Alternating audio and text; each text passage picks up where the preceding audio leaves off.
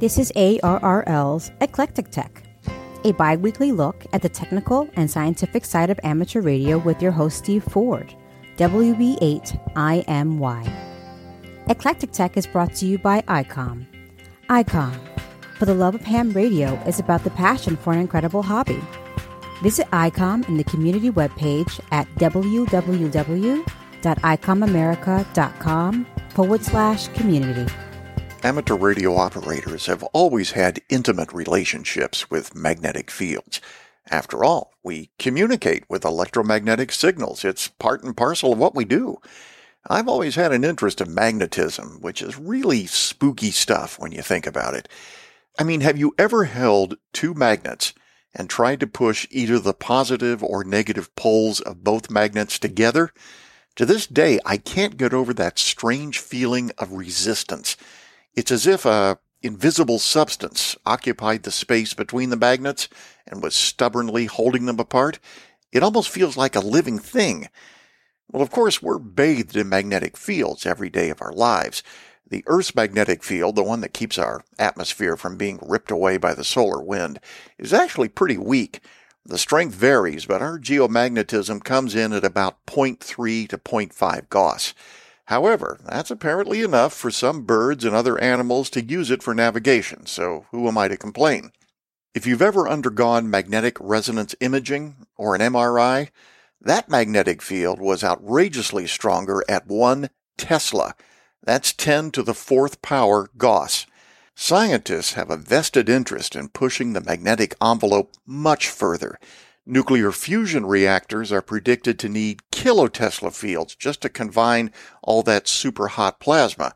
Of course, nuclear fusion reactors are always just 20 years away, right? Well, anyway, we can go a lot farther than kilotesla, according to the scientists. Recently, researchers at Osaka University discovered a novel mechanism called a microtube implosion that they believe can create mega Tesla fields. To put this in perspective, such high magnetic fields are expected only in things like neutron stars, magnetars. We're talking way, way out there at the edge of the envelope. So here's a quick and very shallow summary of how it works. They're talking about using intense lasers to blast tiny plastic microtubes that are 1/10 the thickness of a human hair. This would create insanely hot electrons with temperatures of tens of billions of degrees. These hot electrons, along with some cold ions, would expand into the microtube cavity at almost the speed of light. The microtubes would already be under the influence of kilotesla magnetic fields that would cause these particles to twist, and like the fields in an energized inductor, produce currents on the order of 10 to the 15th power amps. I can't even get my head around that much current. The result is a mega Tesla magnetic field. The study was conducted by Masakatsu Murakami and his colleagues, and they've confirmed that current laser technology can actually pull this off. When I had an MRI investigation of my knee last year, the technicians wanted to make sure that I didn't have any ferrous metal on or in my body. When I asked if that was important, they said it was, and said that I didn't want to find out why. Well, I understand that mega Tesla fields can have amazing applications, but I think during the testing phase at least, I'll be keeping my distance.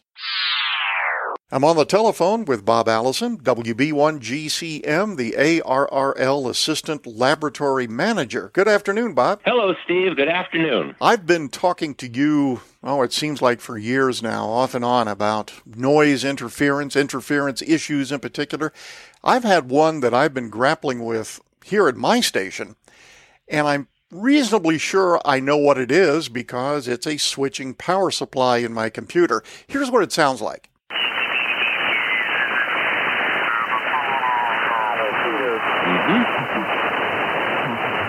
When I switch the computer off, the noise vanishes. So at least I know the source of the noise. Does it sound like switching power supply noise to you? Yes, it is. That's a switcher.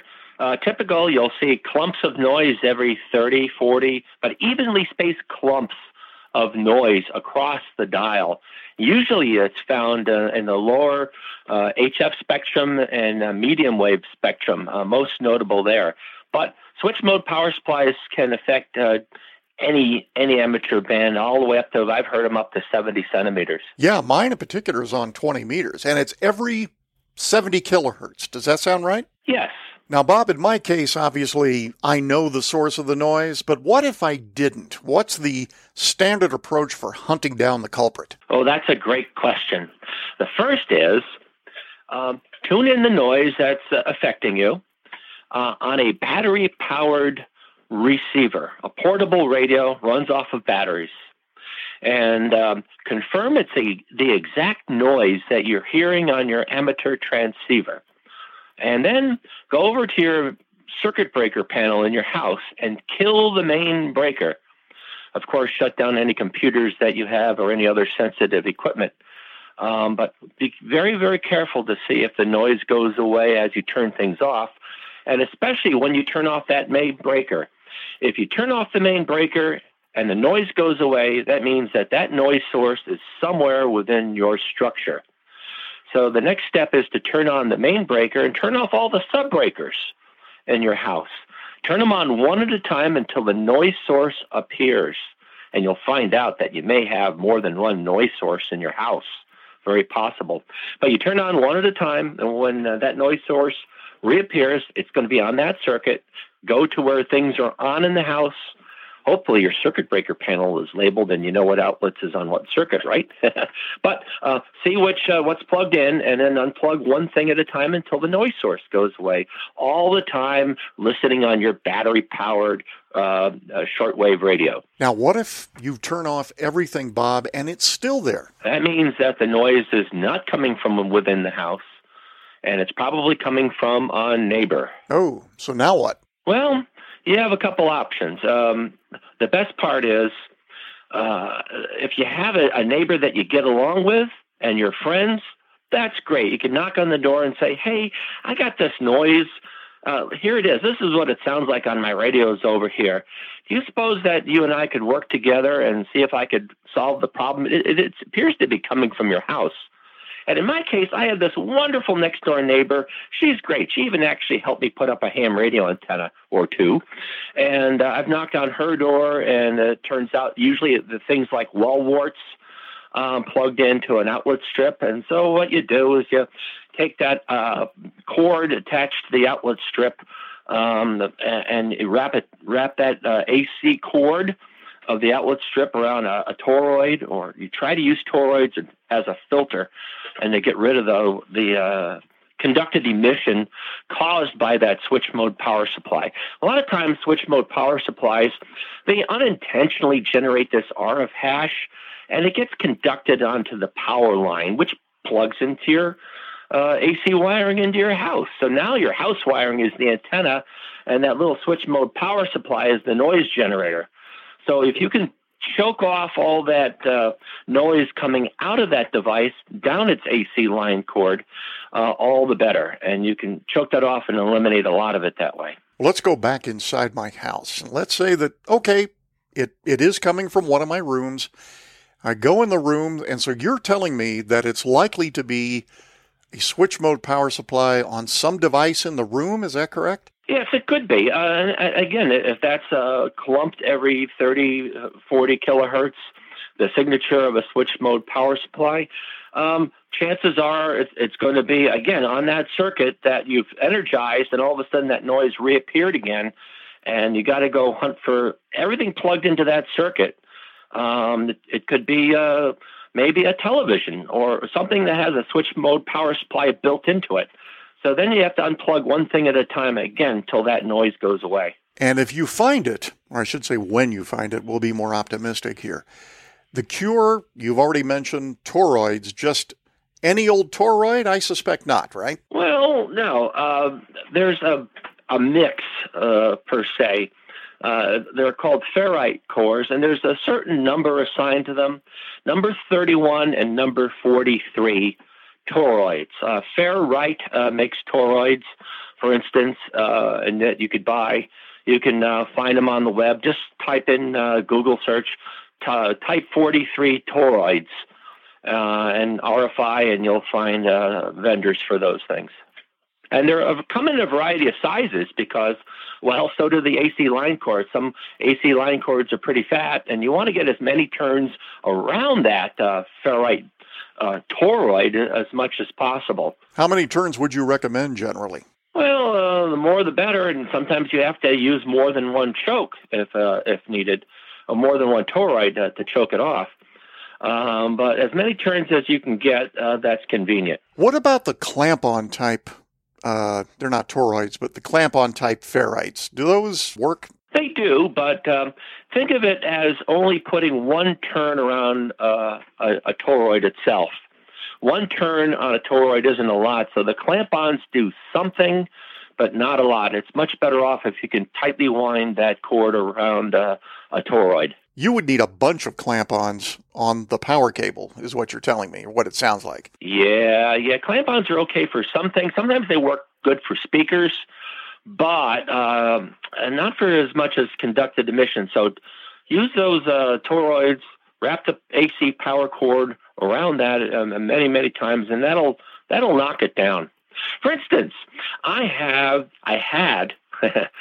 bought this clothes washer, and it had one of these DC pulse motors that made it very energy efficient, but it started up the motor very, very slowly added energy to it, and it was the controller for that noise was very, very, very noisy, and the only way to knock that noise down, and it came through every ham band in the house, was to wrap that AC power cord from the clothes washer around toroids.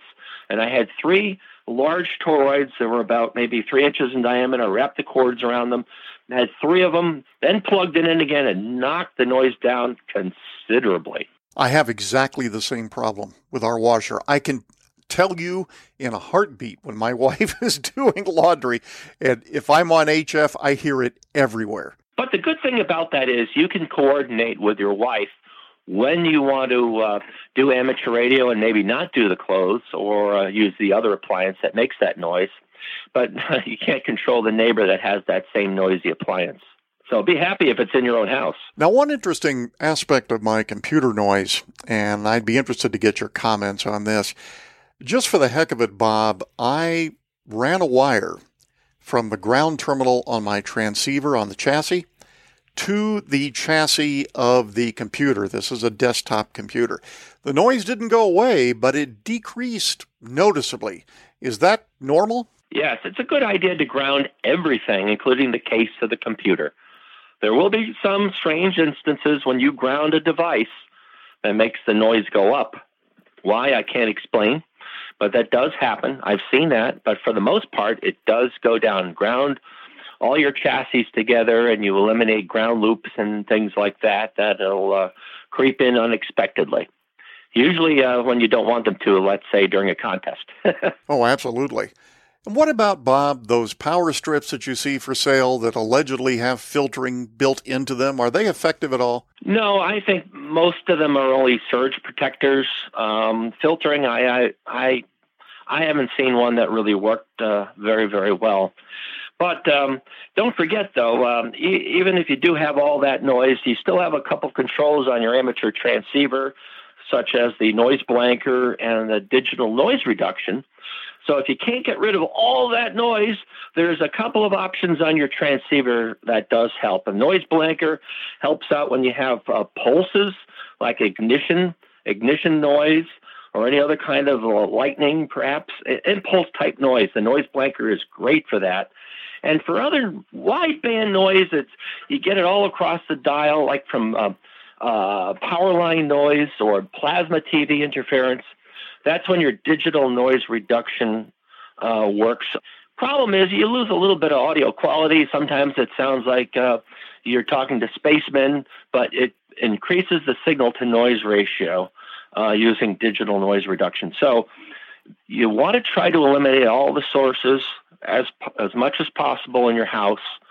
And again, if you can't, you got all those little extra gadgets on today's modern transceivers.